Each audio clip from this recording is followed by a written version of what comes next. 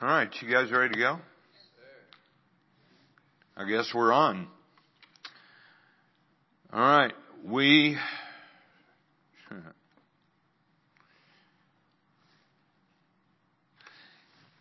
if you've been talking to yourself about this issue of how in the world are we going to grow into a place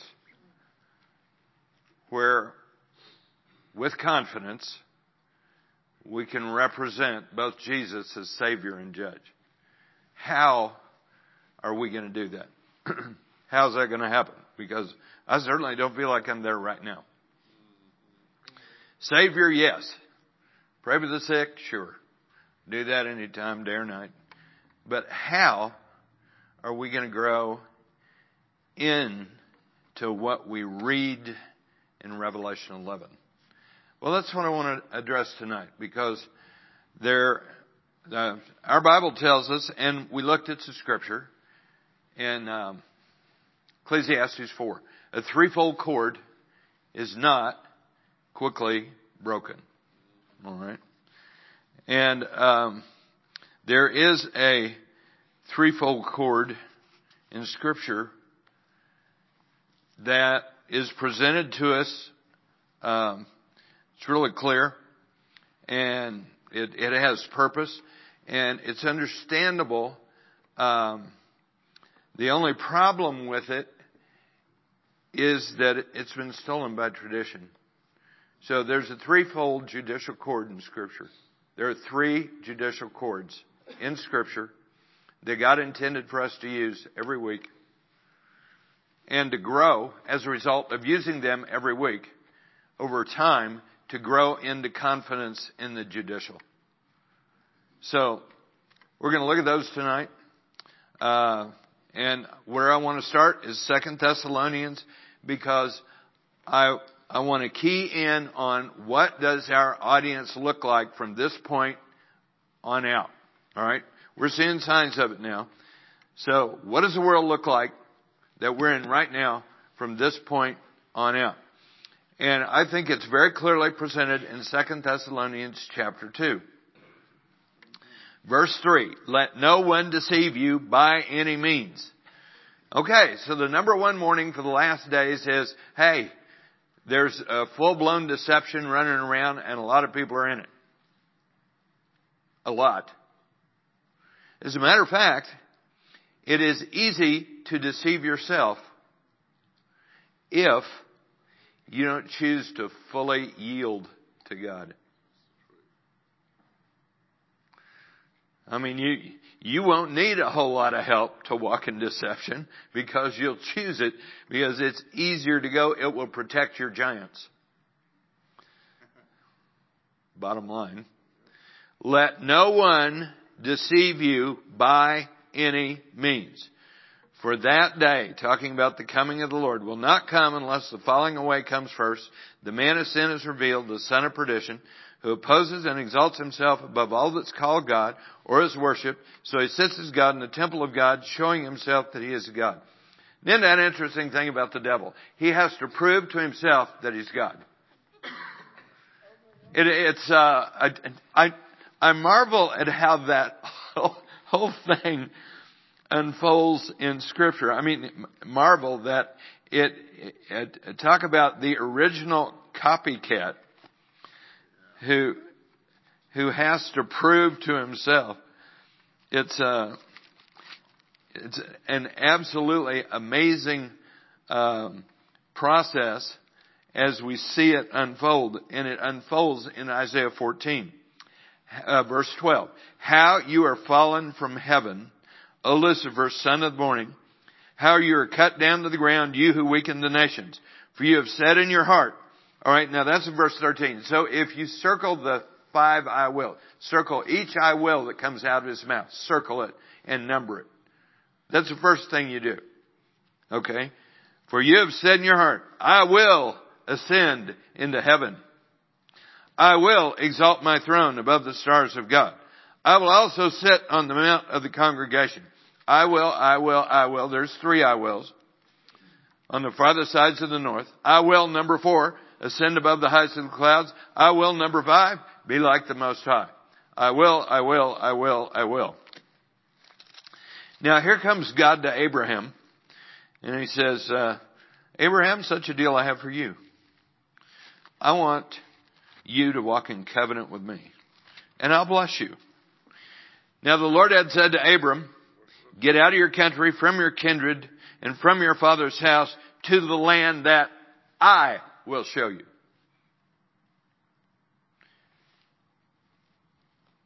In Genesis 12, 1 through 3, count the I wills and circle each I will and number them 1, 2, 3, 4, 5.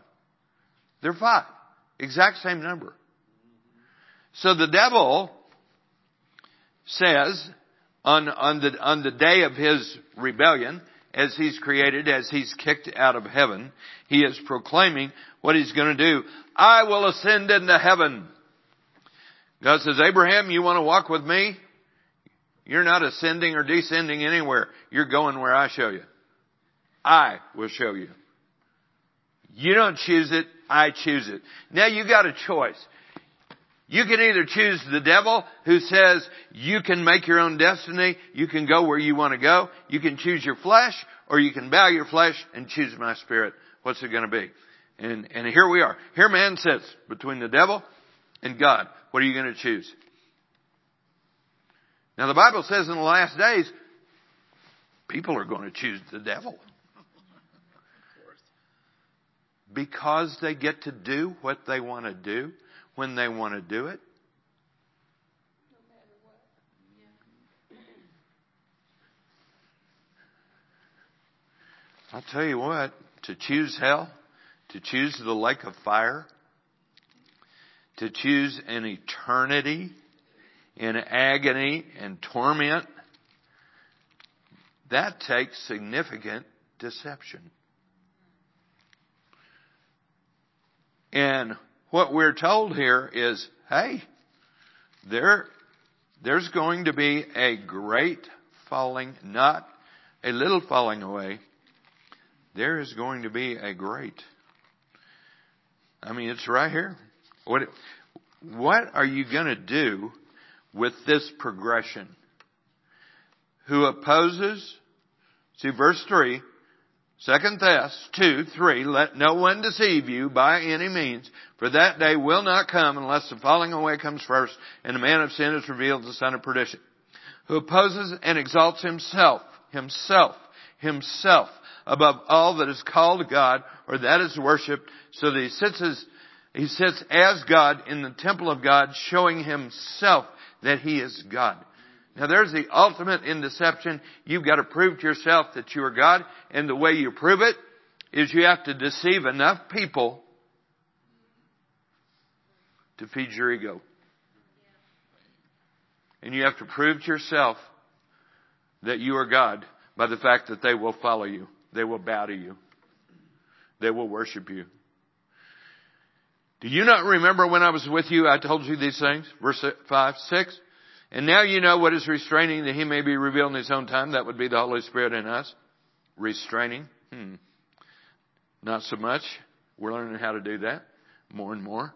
7. For the mystery of lawlessness is already at work. Only he who now restrains will do so until he is taken out of the way. And when the lawless one, then the lawless one will be revealed, whom the Lord will consume with the breath of his mouth, destroy with the brightness of his coming.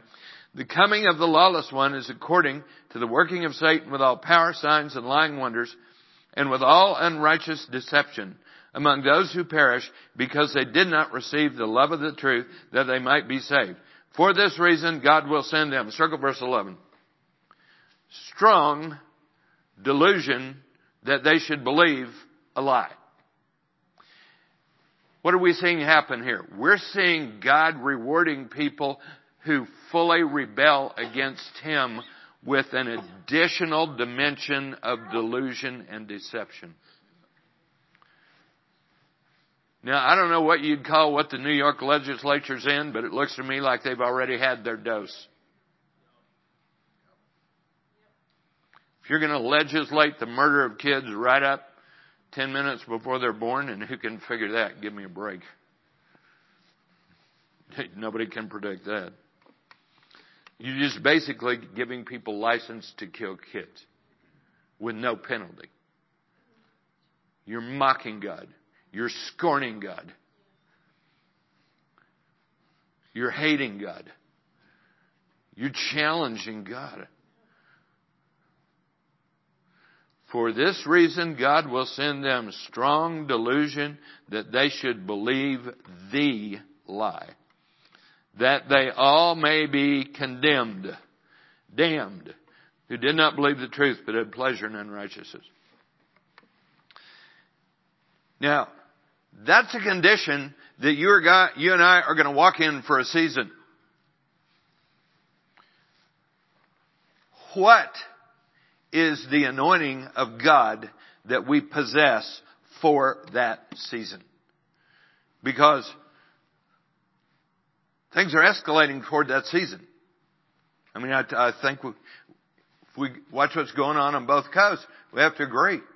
You realize what they just introduced in the Texas legislature? Max sent me 2 days ago a text. Somebody had just introduced in the Texas legislature, ban the Bible.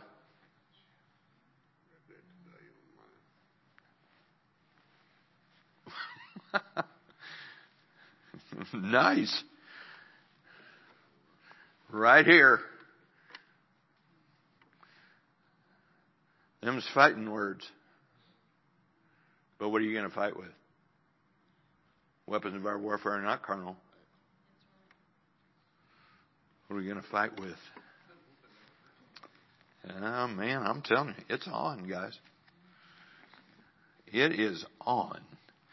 I was looking at this today and talking to the Lord about this, and He took me over to Daniel. You know what's it going to look like? What's the trigger? I mean, zeal is what controls this in the last days, and the zeal of God controls the church in the last days. Controls our response to this in the last days.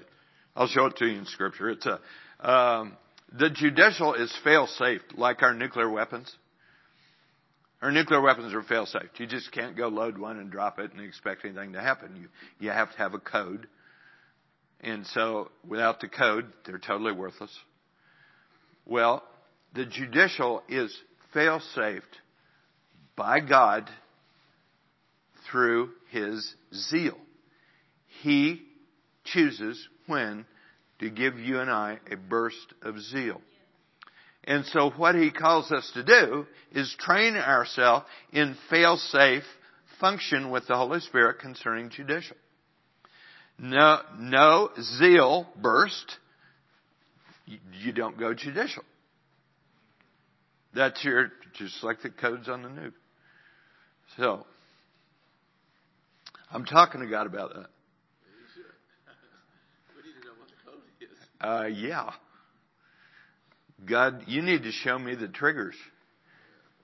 So, message I got today, which I don't know if I'm going to have time to get there tonight or not, but 7 zeal triggers in Scripture. 7.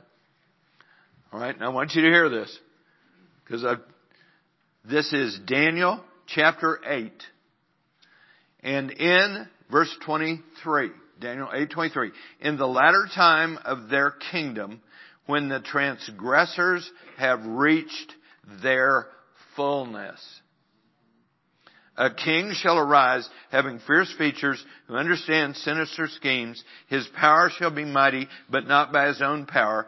He shall destroy fearfully and shall prosper and thrive. He shall destroy the mighty and also the holy people. Through his cunning, he shall cause deceit to prosper under his hand. He will be a man of deception and deceit. And he shall magnify himself in his heart. He shall destroy many in their prosperity. He shall even rise against the prince of princes. He shall be broken without human hand. Whoa. Now that describes Antichrist. So when that fullness in the latter time of their kingdom, when the transgressors have reached their fullness. When fullness of iniquity begins to reign, how does God respond? Now, you're probably wondering, why are you going over this again? Because you guys look at me like a calf at a new gate half the time when I talk about this prophetic stuff. Well, I mean, when I read Revelation 11, you're going, yeah, I thought that was going to happen after I was gone. Yeah, I did too. And then I saw the Two Witnesses movie and I went, oops, game changer. Well, this guy teaches just like we do. He lets the Bible define the Bible. Yeah, sure, come on. Come on. Oh, don't tell it about how. Okay, now, Max Evans over in is a pastor over in Cross Plains, South Abilene, 40 minutes south of Abilene. So Max has been a cowboy his whole life. He grew up on a ranch. He's a cowboy his first 30, 40 years on a 10, 20,000 acre ranch.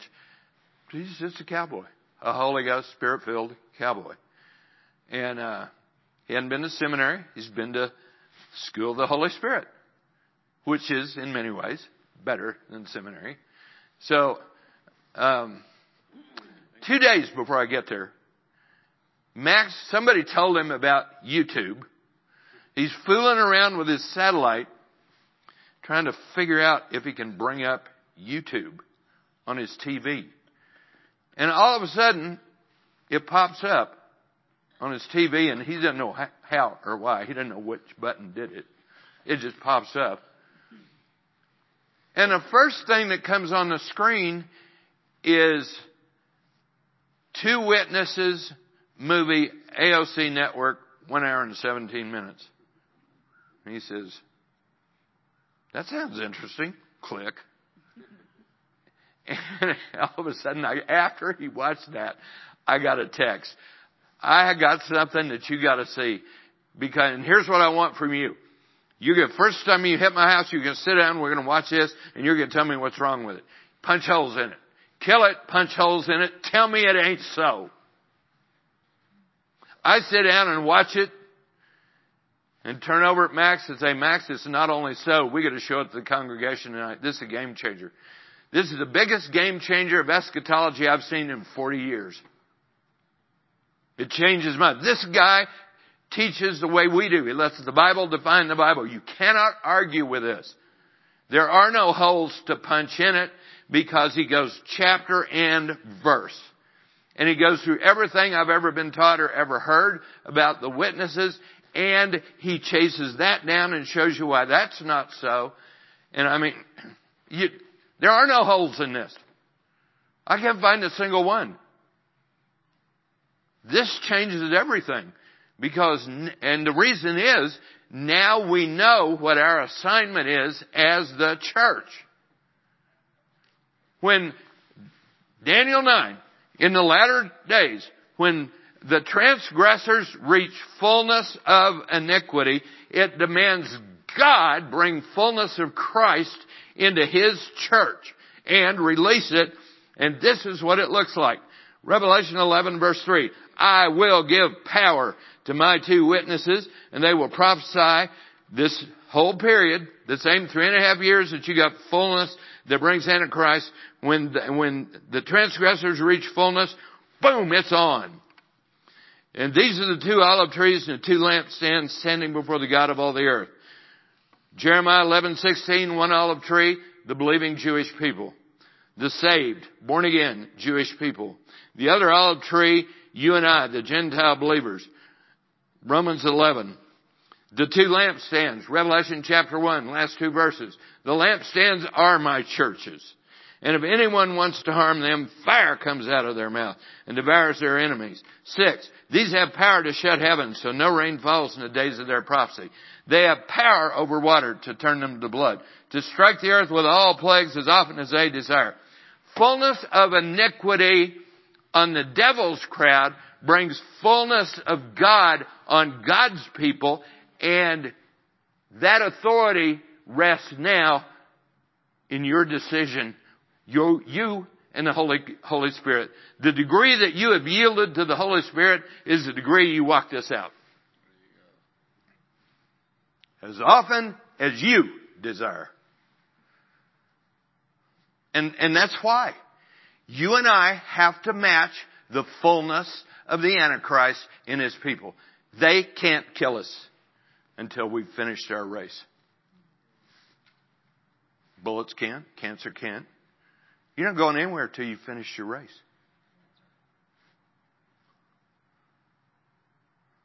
Hallelujah. That's a game changer. Sorry, rapture, goodbye. It was nice knowing you. It was comforting while I could nurse it. But now I just have to get ready for the biggest war I've ever been in my life. I did 161 combat missions in a war. Been chased by MiGs, intercepted by Russians on the Kamchatka missile range. I'll tell you, I've been in some stuff. I've been in rocket attacks. I've been in mortar attacks.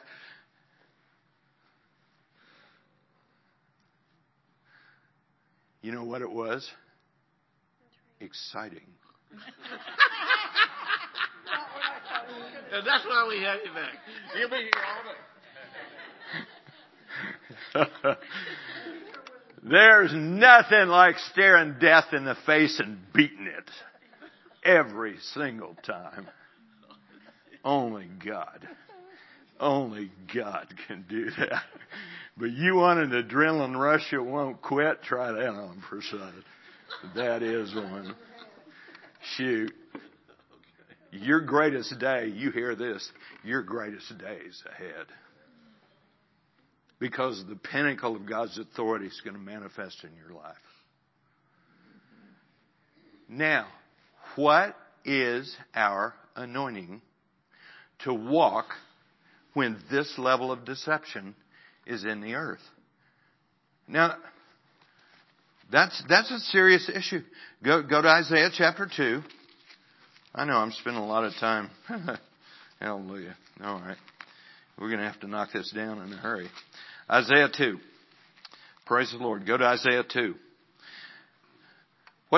Smile at somebody and say, what's our anointing look like? What does it look like? Because it's right here. Isaiah 2 verse 1. The word that Isaiah the son of Amos saw concerning Judah and Jerusalem. Now it came to pass in the latter days that the mountain of the Lord's house shall be established on the top of the mountains and shall be exalted above the hills, and all nations shall flow into it. God, I love that. God says, the end times are full of deception. There's a great falling away, but guess what? I'm going to anoint you with such an anointing that you're going to go out and you're going to take a harvest out of nations. I'm going to give you an anointing that you can break through the deception. You can break through the darkness. What kind of anointing is it going to take? Well, let me give you a clue. It's judicial that precedes the pastoral. It's the judicial that breaks the deception, and then it's the pastoral that pulls in the net, seals the deal, offers them the salvation. Hallelujah. It's the fullness of who God is manifesting in us. And that shall come to pass in the latter days. The Lord's house will be established in the mountains and exalted above all the hills. The nations will flow into it. All right, so we know the time. Many people shall come and say, come and let us go up to the mountain of the Lord, to the house of the God of Jacob. He will teach us his ways. We shall walk in his paths. For out of Zion shall go forth the law and the word of the Lord from Jerusalem. Hallelujah. Jump down to verse 10. Enter into the rock and hide in the dust from the terror of the Lord and the glory of his majesty. Circle verse 10. Terror of the Lord. Circle it and put a 1 by it. You know that 1, 2, 3, 4, 5 deal? 1, 2, 3, 4, 5, I will. God matches it. 1, 2, 3, 4, 5, you will submit to me. 1, 2, 3, 4, 5. God says, I will give you an anointing to terrorize every demonic self-manifestation. Because I died for people and I love them, and I'm giving you an anointing that will match everything you face and destroy it. Break through it. It won't stand against the anointing I put in your life in the last days. no demonic deception can stand in the face of the anointing that I will put in you if you will withhold nothing, and if you will yield, and if you'll become a son of Abraham, son of David, son of man, son of God. I will flood you with the fullness of my power. Dunamis, exousia, iskuo, kratos, dominion. You will have what you need for every situation that stands in front of you. You will take a knee to no man. You will stand for me. Now, church, you mean there are five times? Five. Why five? Because you've got to match the devil. This is the fullness of God. 5 matches the enemy's 5. Fullness against fullness. Fullness of God against the fullness of the enemy. Jump down to verse 19. They shall go out into the holes of the rocks and the caves of the earth. That means flee. They will flee from the terror of the Lord and the glory of His majesty. When He arises to shake the earth mightily. It tells you when. When the Lord arises to shake everything flesh trusts in. I will shake everything that can be shaken, so that which cannot be shaken, the kingdom. The reason we learn to live out of the kingdom is because you can't shake the kingdom. That's right. The kingdom is on the solid rock of Christ Himself and His blood. It has provision. It has deliverance. It has freedom. It has everything you and I need. And it's coming into fullness. Woo! Look at this, verse 20. In that day a man will cast away his idols of silver, his idols of gold.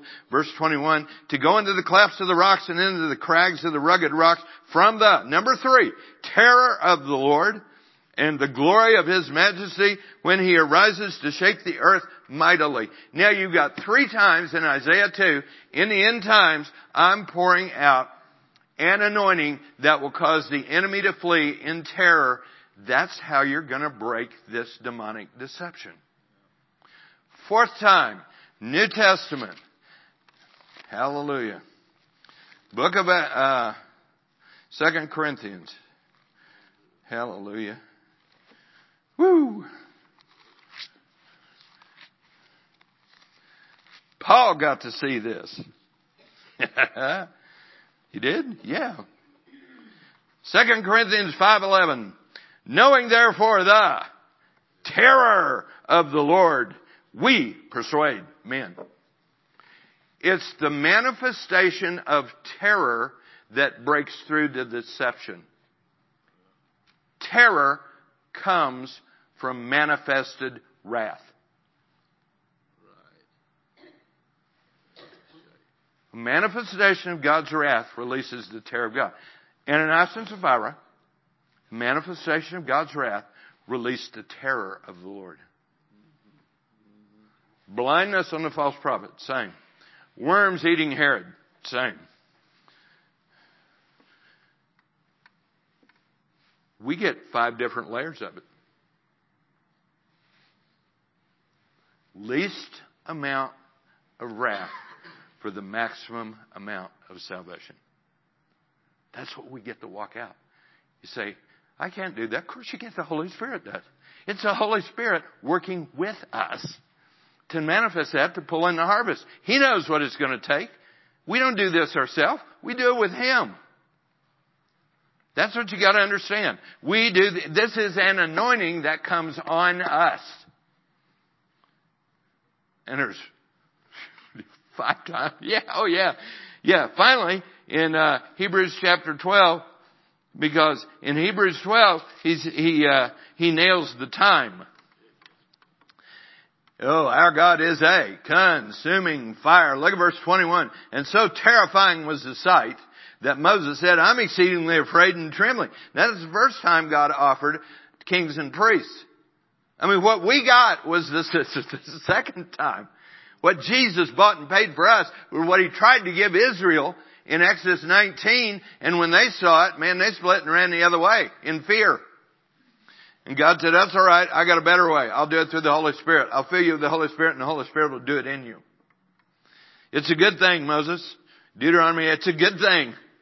Don't lament that Israel reneged. Don't lament. It's a good thing. I have a better way. God's amazing. But you have come to Mount Zion, verse 22, to the city of the living God, the heavenly Jerusalem, to an innumerable company of angels, to the general assembly and church of the firstborn, who are registered and hidden in heaven, to God the judge of all, to the spirits of just men made perfect, to Jesus the mediator of a new covenant, and the blood of sprinkling speaks better things than Abel. 25. See, you do not refuse him who speaks, for if they did not escape who refused him on earth, how much more shall we escape if we turn away from him who speaks from heaven? See, what do people withhold? Well, this, that, and the other thing. His voice then shook the earth, but now he has promised, yet once more, I'm coming. I'm coming to shake not only earth, but also heaven. Now this yet once more indicates the removal of those things that are being shaken as of things that are made, that the things which cannot be shaken may remain. Therefore, since we are receiving a kingdom which cannot be shaken, let us have grace by which we may serve God acceptably with reverence. And there it is, number 5, godly fear. Our God is a consuming fire. Hallelujah. All right. Turn over to John chapter 2. Matthew, Mark, Luke, John chapter 2. What do we see in John 2? This is what Jesus looks like in you in the last days. All right. This Jesus, the Holy Spirit is going to weave, everybody say weave. Weave this Jesus on the inside of us. Because there are 3 judicial cords that have been stolen from us by tradition. 3 cords. And as you and I say, okay, Lord, I'll try it, the Holy Spirit will lead us to use these cords, and He will begin to weave these cords together on the inside of us until we look just like Christ. And the very same way the Lord triggered Christ's zeal, He will trigger us in the last days. And zeal is fail-safe. Where do you see the 7 triggers? It's fail-safe. Look at somebody and say, you can't screw this up if you tried.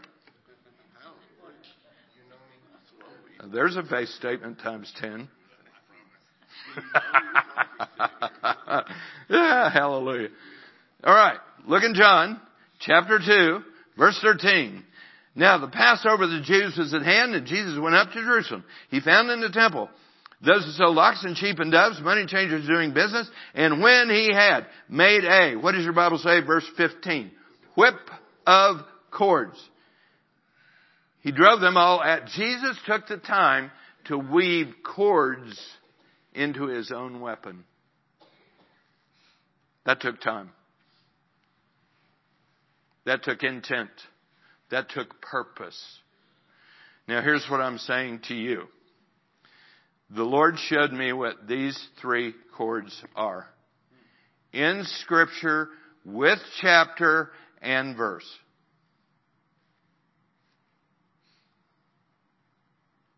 Three judicial cords. A threefold cord cannot easily be broken. 1 John chapter 5. 1 John chapter 5. Good old John. Hallelujah. Verse. Here we go.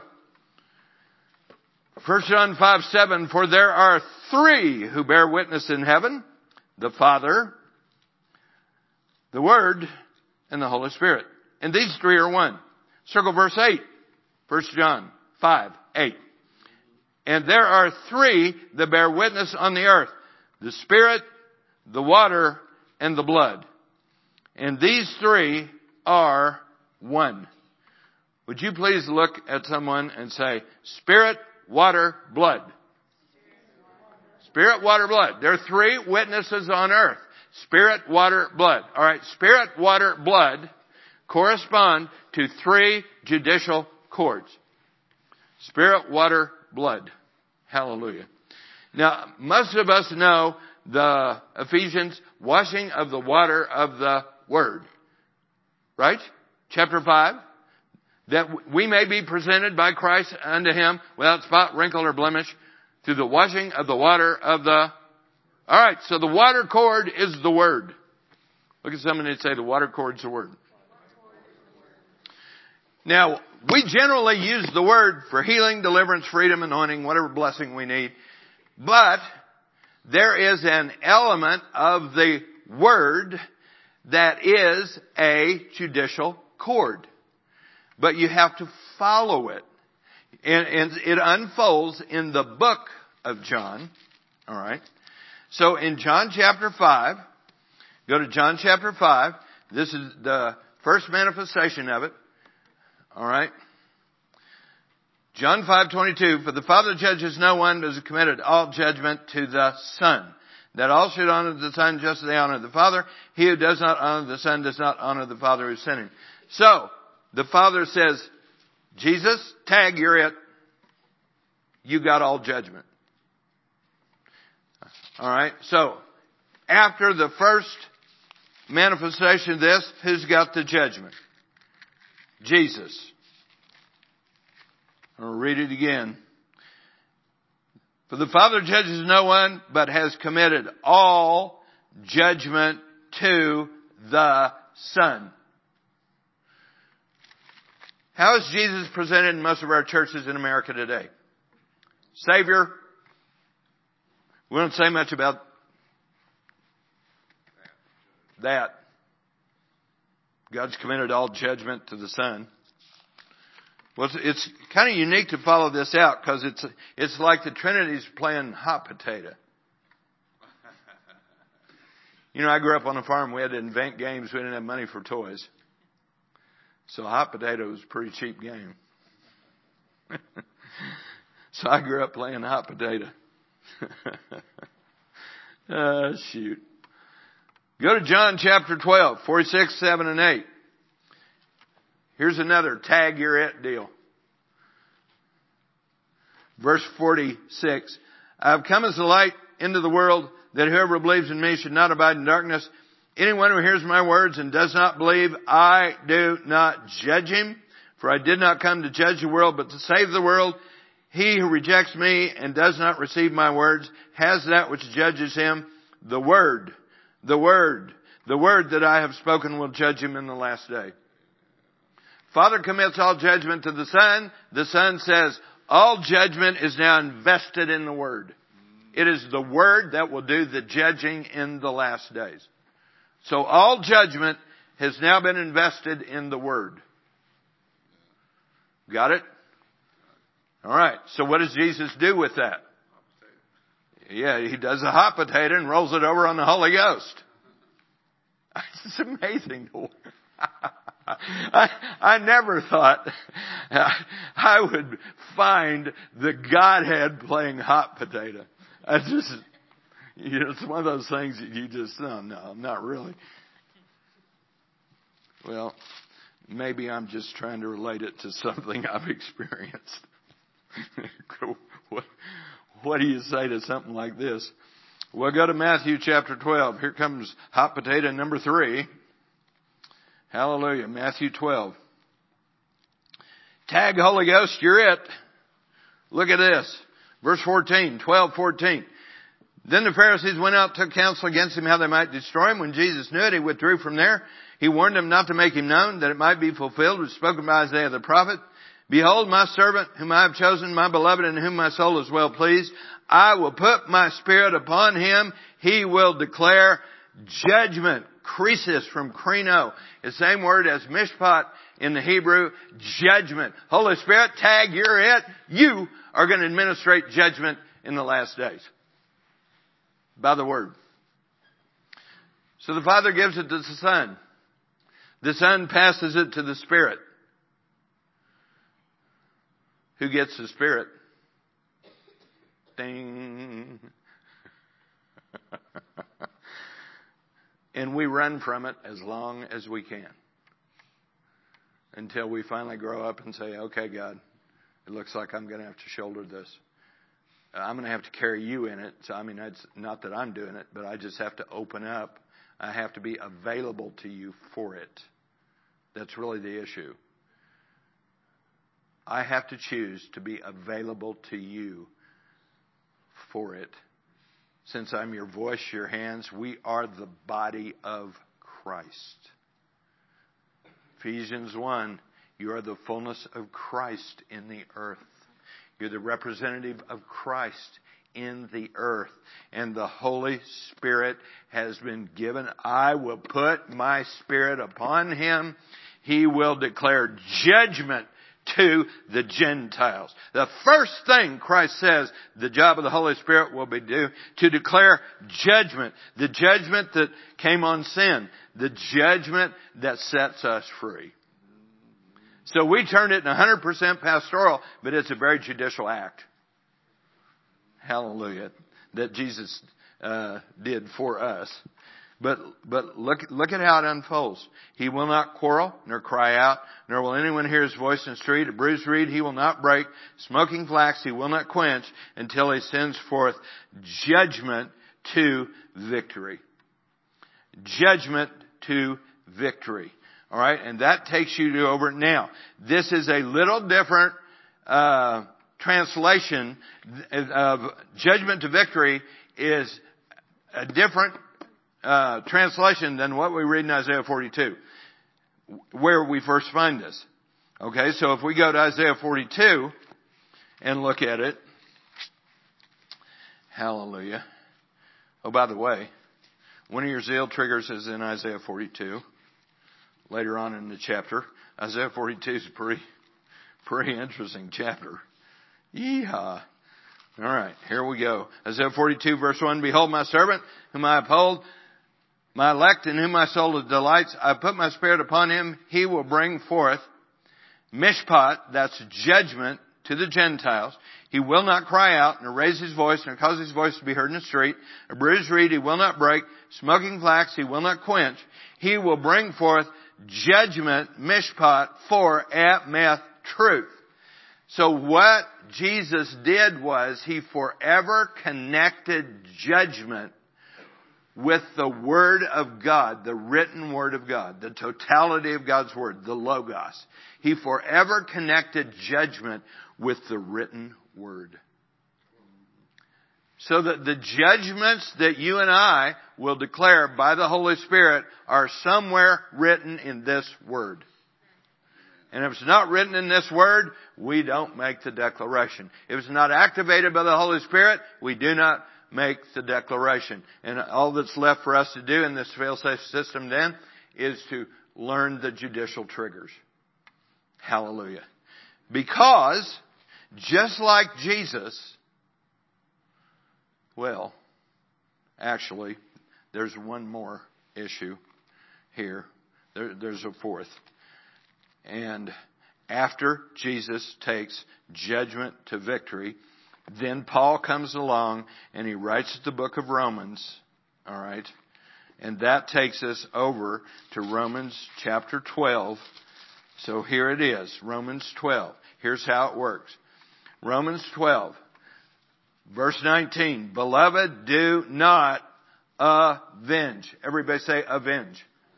Do not avenge yourself. Now that means you can't pick up a gun and go shoot somebody. Do not avenge yourself. Don't do it. All right? Beloved, do not avenge yourself, but rather. Okay, so you can't go pull a trigger on any kind of a weapon, bow and arrow, anything else. But what can you do? Do not avenge yourself, but rather. Ditto me topos. Second aorist, active imperative. It's a command. I command you to do this. I command you to pray this. Bring me, give place to. Ditto me topos. Give place to wrath. Literally, ditto me, create a path for wrath. Show me what the Word says is the judgment for shedding of innocent blood. Be not deceived, God is not mocked, for whatever a man sows, that will he also reap. Okay, so if you're going to mock God, it's going to come back on you somehow. Some way, somehow, it's coming back to your door. It's coming back to your hands. If you extend your hands to evil, the evil has a penalty. I mean, if you steal from somebody, somebody's going to steal from you. There's a spiritual principle that governs life.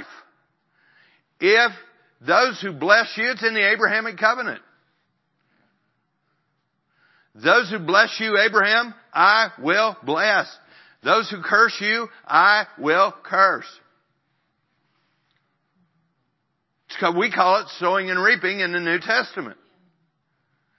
Alright? It's the written justice of God. So what would you do? I would declare it. Sowing and reaping. Be not deceived. God is not mocked. Galatians 6 verse 7. Whatever man sows, that he shall also reap. If you sow to the flesh, you will reap corruption. If you sow to the Spirit, you reap life. Hallelujah. So where's the judgment? It's in the Word. And so what do we do with that? We declare it. We do? Yes, we do. That's Isaiah 53. Isaiah 53. Go to Isaiah 53. Isaiah 53 verse 8. He was taken from prison and from judgment. Alright, so let me ask you something. Why do we call Isaiah 53 the Great Exchange? Because everything that Jesus was afflicted with, we get delivered from. He is stricken with sickness. We have access to healing. Alright? He was bruised for our iniquity. We have forgiveness of sin. The chastisement for our peace was upon him. With his stripes we are healed. Alright? How about judgment? Illegal judgment fell on Christ. That judgment was illegal. There was no sin in his mouth. It was illegal. And who will declare his generation? He was cut off from the land of the living. Now because he was cut off, he was resurrected with the authority to cut off the wicked. He was cut off illegally. And when he's resurrected with the keys of death, hell, and the grave, all authority is given unto me in heaven and earth. Now I'm passing it on to you. You have the authority to resurrect. You have the authority to overcome death. You have the authority to put them in the grave. Wow. The Word.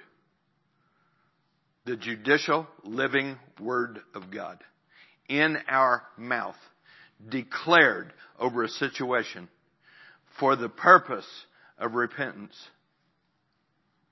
Brings justice. Oh yeah. Absolutely. It does, it does, it does. Hallelujah. Smile at somebody and say, the Word is the witness of the water. The Word. The Word is the witness of the water. Oh Lord. How about the blood? What is the blood the witness of? Well, the blood is... The witness of the blood comes out of communion. Hello? So, in communion, what happened, go to Luke 22.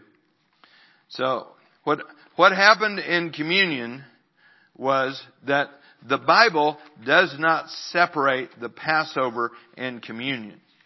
But what has happened to us, our tradition has separated Passover from the communion. And as a result, the judicial thread of the blood is not tapped into. It's not used. It's not accessed. Because we get our communion from a correction of a dysfunctional church in Corinth. 1 Corinthians 11.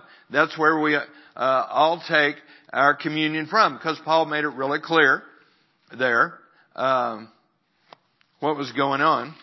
But the whole problem goes way back to the inception of the Passover, because communion in the New Testament is the Passover. Luke 22:14. When the hour had come, he sat down, and the 12 apostles with him, and he said, with fervent desire, I've desired to eat this Passover with you before I suffer.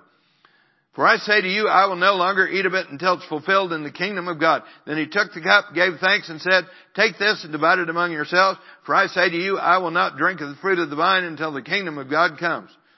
Then he took bread, gave thanks, broke it, gave it to them, saying, this is my body, which is given for you. Do this in remembrance of me. Everybody please say Passover. Passover. All right, let's go back to Passover's first inception. Exodus chapter 12. Exodus 12. The very first Passover. What did the Lord say to do?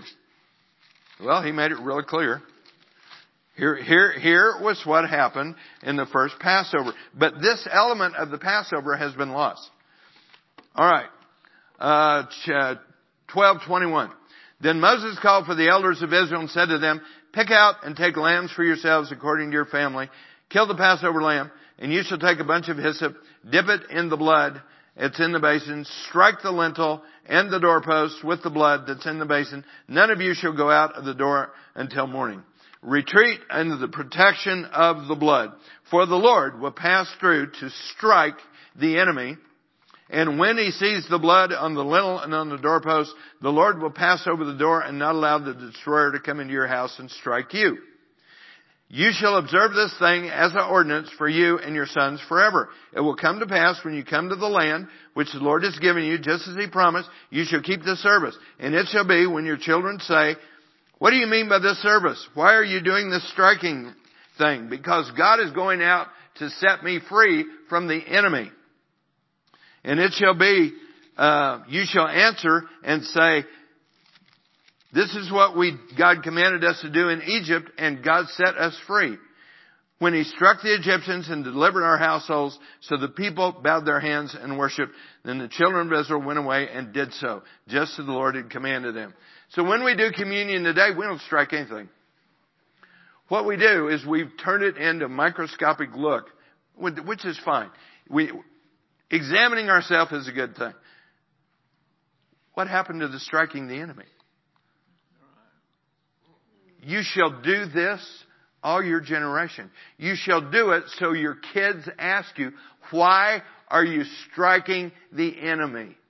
Why are you taking the blood and striking the enemy? Because God ordained our freedom, and that enemy will be seen no more in our house. In Jesus' name. It makes communion a little different when you take it. And then all you need to do is follow the issue of strike all the way into the New Testament, all the way into the book of Revelation. Strike, strike, strike, strike, strike. That's your assignment. As you're reading the Bible, look for strike. Because when you take communion, okay, Lord, I take this wafer, I drink this wine, this is the blood of Christ, therefore let the enemy be struck right now and destroyed in Jesus' name. All bondage breaks, all bondage falls off. There is deliverance, there is freedom, there is provision in Jesus' name on my whole house in the name of the Lord. The two witnesses do it. Right there. Two witnesses. Strike the earth with all plagues. There you go. See, that's the power of the blood. Now here's what the Lord showed me when He gave me this. He said, tell the church, start to use this by the Spirit weekly. Every time you take communion, when you're in the Word and the Lord highlights a passage, and He said, now I want you to pray this judicially. You pray it judicially. When you go take communion, all right, what is afflicting me? Where is the area of bondage? What am I dealing with that the Lord could remove? Then you strike that with the blood. And what is it preparing us for? To eventually strike the earth with all plagues as often as it's needed. But you don't go there until you get comfortable walking this out in the Spirit. God won't pull your trigger until you're comfortable with it. You will grow in faith using this. And you know what the third one was? The Spirit. The witness of the Spirit. I never expected this one. I honestly didn't. The Spirit, the witness of the Spirit, comes when you and I give. I'm convinced, yeah, I know. I had the same response. Huh? What? Deuteronomy 26. Deuteronomy 26. How often do we give? Every week. Or once a month or whatever. And so what do we do? What are we used to doing by tradition? We plunk it in the bucket. God forbid that there ever should be another plunk in a bucket. In Jesus' name when you see this. But shoot, I saw this for 40 years and God never connected the dots with me until the last year. How's that? That's my own admission. All right. Deuteronomy 26, the law of the tithe. Now God said, I want you to say this whenever you give a tithe. Verse 5, 26:5. And you shall answer and say before the Lord your God, my father was a Syrian about to perish. He went down to Egypt, sojourned there, few in number. And there he became a nation great, mighty, and populous. But the Egyptians mistreated us, afflicted us, laid hard bondage on us. Then we cried out to the Lord God of our fathers, and the Lord heard our voice, looked on our affliction, our labor, our oppression. So the Lord brought us out of the land of Egypt with a mighty hand and outstretched arm with great terror. Why did God want us to say this? He's asking every time you put a check, an offering, in a basket, in an envelope, send it somewhere. Every time, activate your judicial covenant so the Lord can come and bring you freedom. He can bring you provision. He can bring you blessing. Every time you give. This isn't the only place this is in there. This is just the beginning. I bet everybody in here can quote Malachi 3:8 or 9 or 10. But how many of us can quote Malachi 3:5?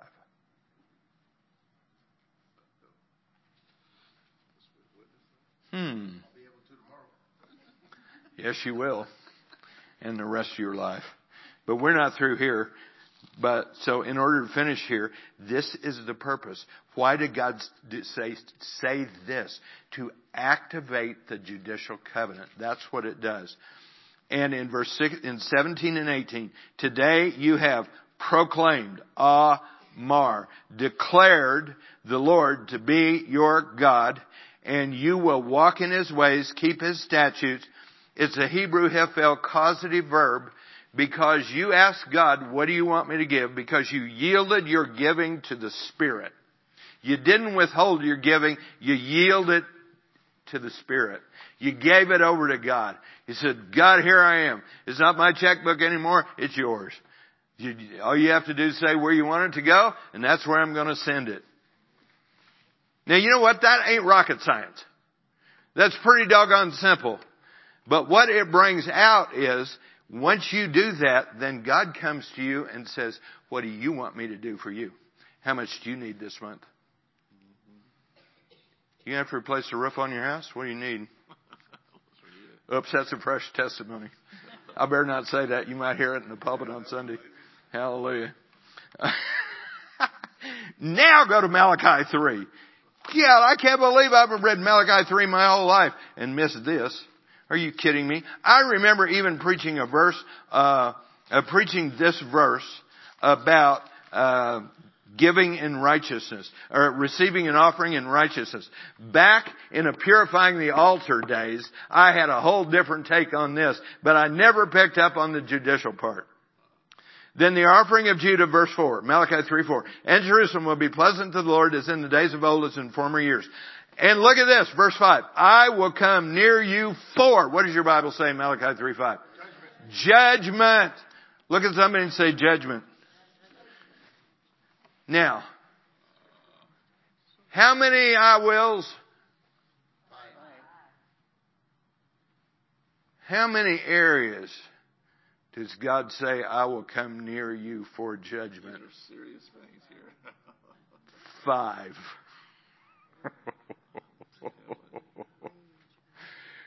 When you look up that word for sorcerers, it's anything that has a demonic origin.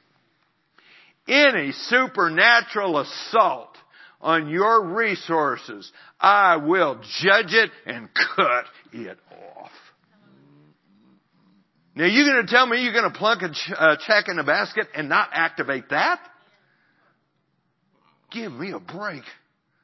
We need that in spades. We need that daily. Because we often don't recognize the magnitude of those things until they've done their damage. But God says, I'll cut it off before it gets to the damage point. Activate your covenant. When you give an offering in righteousness, pray Malachi 3. Lord, you said you would come near me for judgment. This day, you are a judgment against all demonic opposition, even what I don't see, even what I haven't discerned yet. You're on it. Your angels are on it. They're assigned to it, and they can kill it in Jesus' name so I can walk free. So my provision is not hindered for the ministry you call me to. Amen. You're not stealing my offering. You're not stealing the money I need for the ministry you call me to. You're not stealing it from rebellious people. It's cut off in Jesus' name. Now that's just the first one. Smile at somebody and say, we got 4 more. Holy mackerel. Are you kidding me? Well, you know what? That makes giving an offering a little different. It deserves a little time between us and the King to activate it, to call it forth, to declare it, to do it. Hallelujah. Against sorcerers, against adulterers, anything that diminishes the authority and power of God's Word, or anything supernatural. It's not just sexual stuff. It goes into the actual diminishing of the Word. To adulterate. Number 3, anything that's lies, anything that's deception. He will be a swift witness against it. So the enemy can't hide anymore. He can't hide with his plot to steal through deception, because in your giving you jerk the cover off of that. And so you see it the way God sees it. Oh my gosh. Lord, you're willing to do that? The blood has bought and paid for this. It's part of the victory of the living Christ, who made a show of principalities and powers.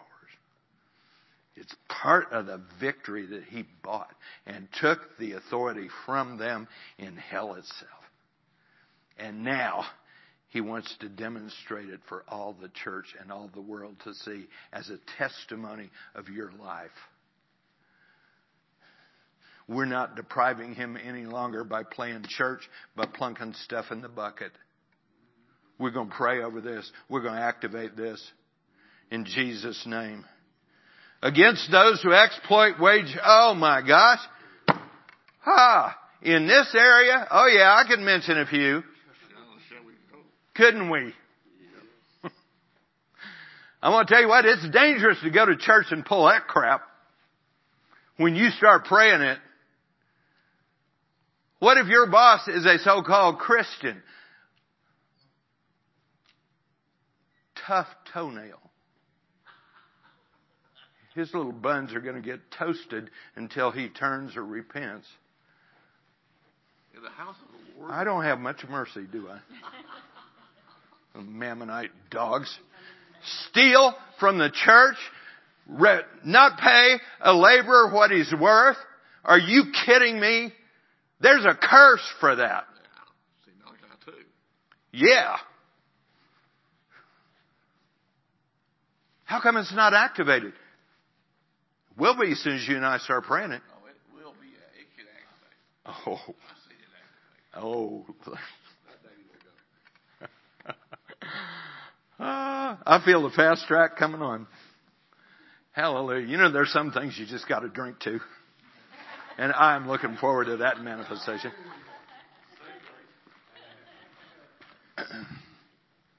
I spent my whole life before I came in ministry being a laborer, growing up on a farm, working for other people. I haven't had to join the Teamsters to get the best summer job you can have in Kansas City, Missouri, and make the most money. So, man, you talk about gall you. You had to give your money to the Teamsters, run by the mafia. Give me a break. I've been there, done that, walked that out. Integrated Hertz rent a car. Now, you talk about fun. You got to try that on for size. You're the only white guy working there. That's an experience. Educational experience. God won't put up with this, church. When we activate it, He goes to work. Even when the bosses are Christian and should know better. Finally, number 5 is the issue of rejection. Whenever you are rejected because of the Christ in you, God said, I will judge that. I will go after that. When you are misjudged, God says, I will go after that. And that will cease. Hallelujah. Look. You know what stuns me about this? We got one more level in our giving in the New Testament. And it's much worse than anything we've read so far. The toughest one is the judgment of the New Testament. You remember, I could take you there, but that's easier to tell you. Matthew 6, Sermon on the Mount. Do not lay up for yourself treasure on earth where moth and rust destroy, thieves break in and steal. But lay up, rid, zo. Lay up for yourself treasure in heaven where moth and rust can't corrupt, where thieves can't break in and steal. Rid, zo. You don't see the judgment on not doing that until you go to James chapter 5. Jesus tells it, but you don't see it to James 5. But when you hit James 5, now what's interesting about James 5? Well, James 5 brings you into the end time harvest where you and I are right now. That's what makes this so amazing. James 5 verse 3, your gold and silver are corroded. Their corrosion will be a witness against you, will eat your flesh like fire. You have heaped up treasure for the last days. How did you get it? Indeed, the wages of the laborers who mowed your field, which you kept back by fraud. Cry out, and the cries of the reapers have reached the ears of the Lord of the God of war, the Lord of the Sabaoth, the army of the living God. You have lived on the earth in pleasure and luxury. You've fattened your heart as in a day of slaughter. You've condemned. You have murdered the just. He does not resist you. Therefore be patient, brethren, until the coming of the Lord. There is an appointed season where this anointing kicks in. And it's at the end time harvest. It's when the laborers go, God, where's our provision for what you called us to do? Our money's out there, but it's being hoarded. Let the fire of God come. Burn their flesh until they have to let go. Now that's one tough prayer. Throw them into the fire until they turn loose of what they've hoarded. God, how'd you like to be a Bill Gates? How'd you like to be George Soros? How'd you like to be Jeff Bezos? Amazon's richest man in the world. Demonized, promoting every ungodly, filthy, vile thing you can imagine. I had an experience with this with Jeff Bezos in the Seattle airport about 5 years ago. I was coming back from Alaska. I was in Seattle waiting for my flight to Orange County. I go up and look. I always like to find a seat on the road because at least I get a little more room on one side. And so there was a paper. Well, it didn't look like anybody was around, so I picked up the paper. I was going to throw it over there, and there it was on the front page. Jeff Bezos contributes $1 million in Seattle to pass gay marriage. The Lord spoke to me and said, what are you going to do about that? I said, nothing. I don't live in Seattle. I don't have authority here. Nothing. God said, are your feet on the territory here in Seattle? I said, yes, Lord. What did I tell you about every place your foot would tread? Hung by the word. It's hard to get in a word argument with God.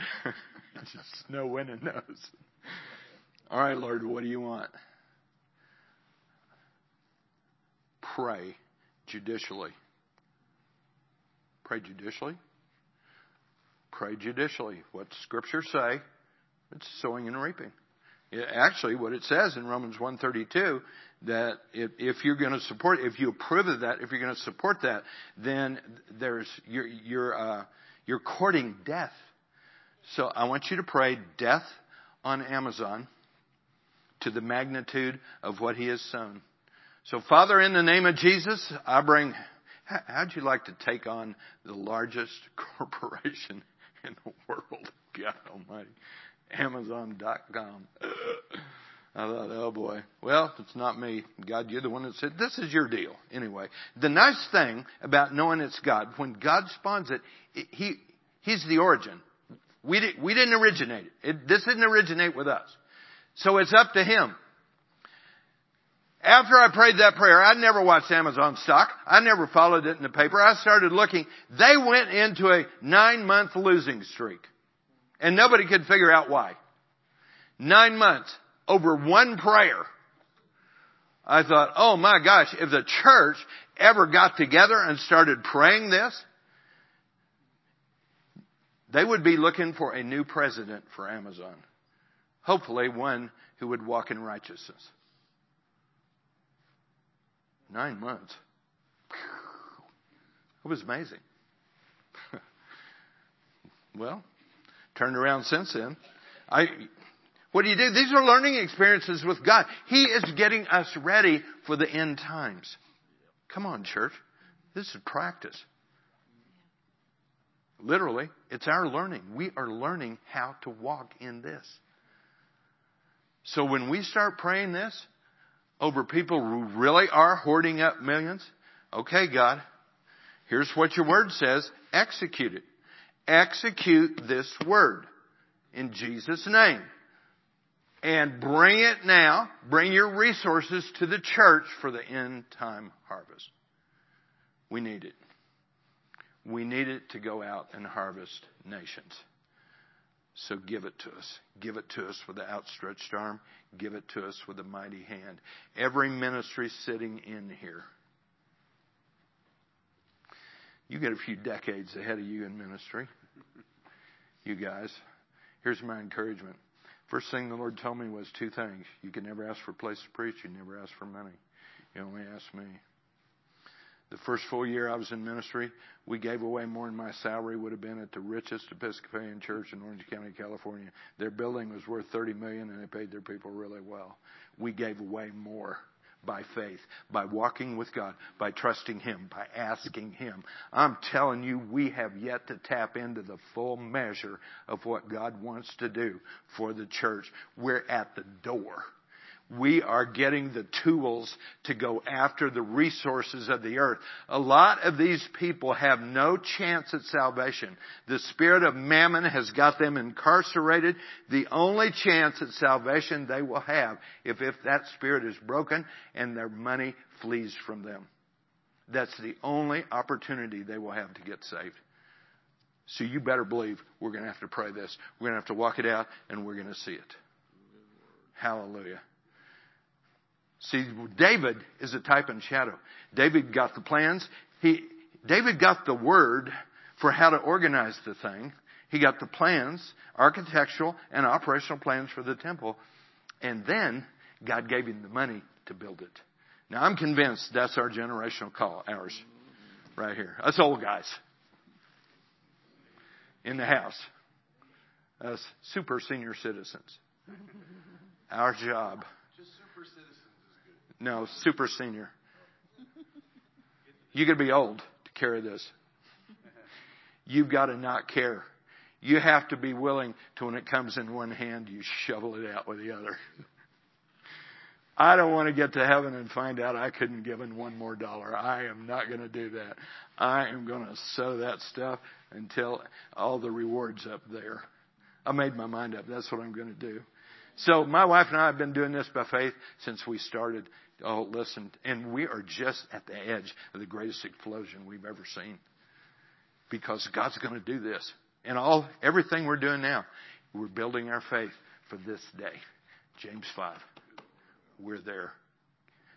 Guys, what an exciting season to walk with God. All we have to do is not withhold anything. Here you are, Lord. Let's go. Would you please cup your hands? Because I'm going to ask God to fill them. Father, I thank you for this house. Lord, there are things I can preach here that I can't preach in many others. I've probably been coming here longer than any other place I'm going. So it's a special place to me.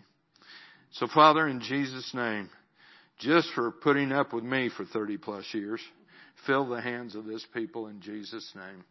Fill their hands. Fill their hands till they are overflowing. Make them an advertisement for the authority of the kingdom.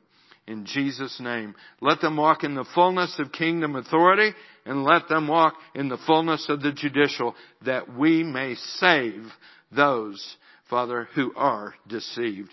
That the last final chance deceived will have is when we come before them, because we didn't withhold anything and you invested your fullness in us. So Lord, in Jesus' name, prepare us for this last great harvest and bless this house as only you can.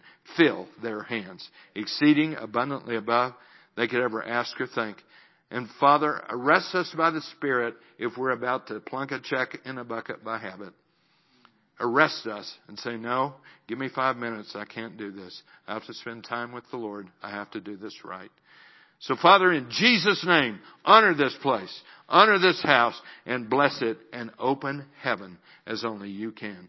Fill their hands in Jesus' name. And everyone agreed by saying, Amen. Hallelujah. It's been fun, guys. I'm still curious about the 7 zeal triggers. What's that? I'm still curious about the 7 triggers. Happy man with 7 zeal triggers.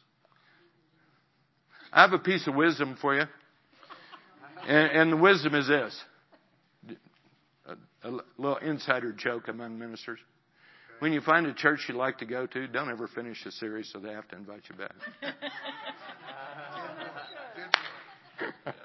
I'm teasing. I would have if I could have. Father, bless them as only you can in Jesus' name. Amen. Hallelujah. Thanks, guys. Called the consultant's annuity. Say it again.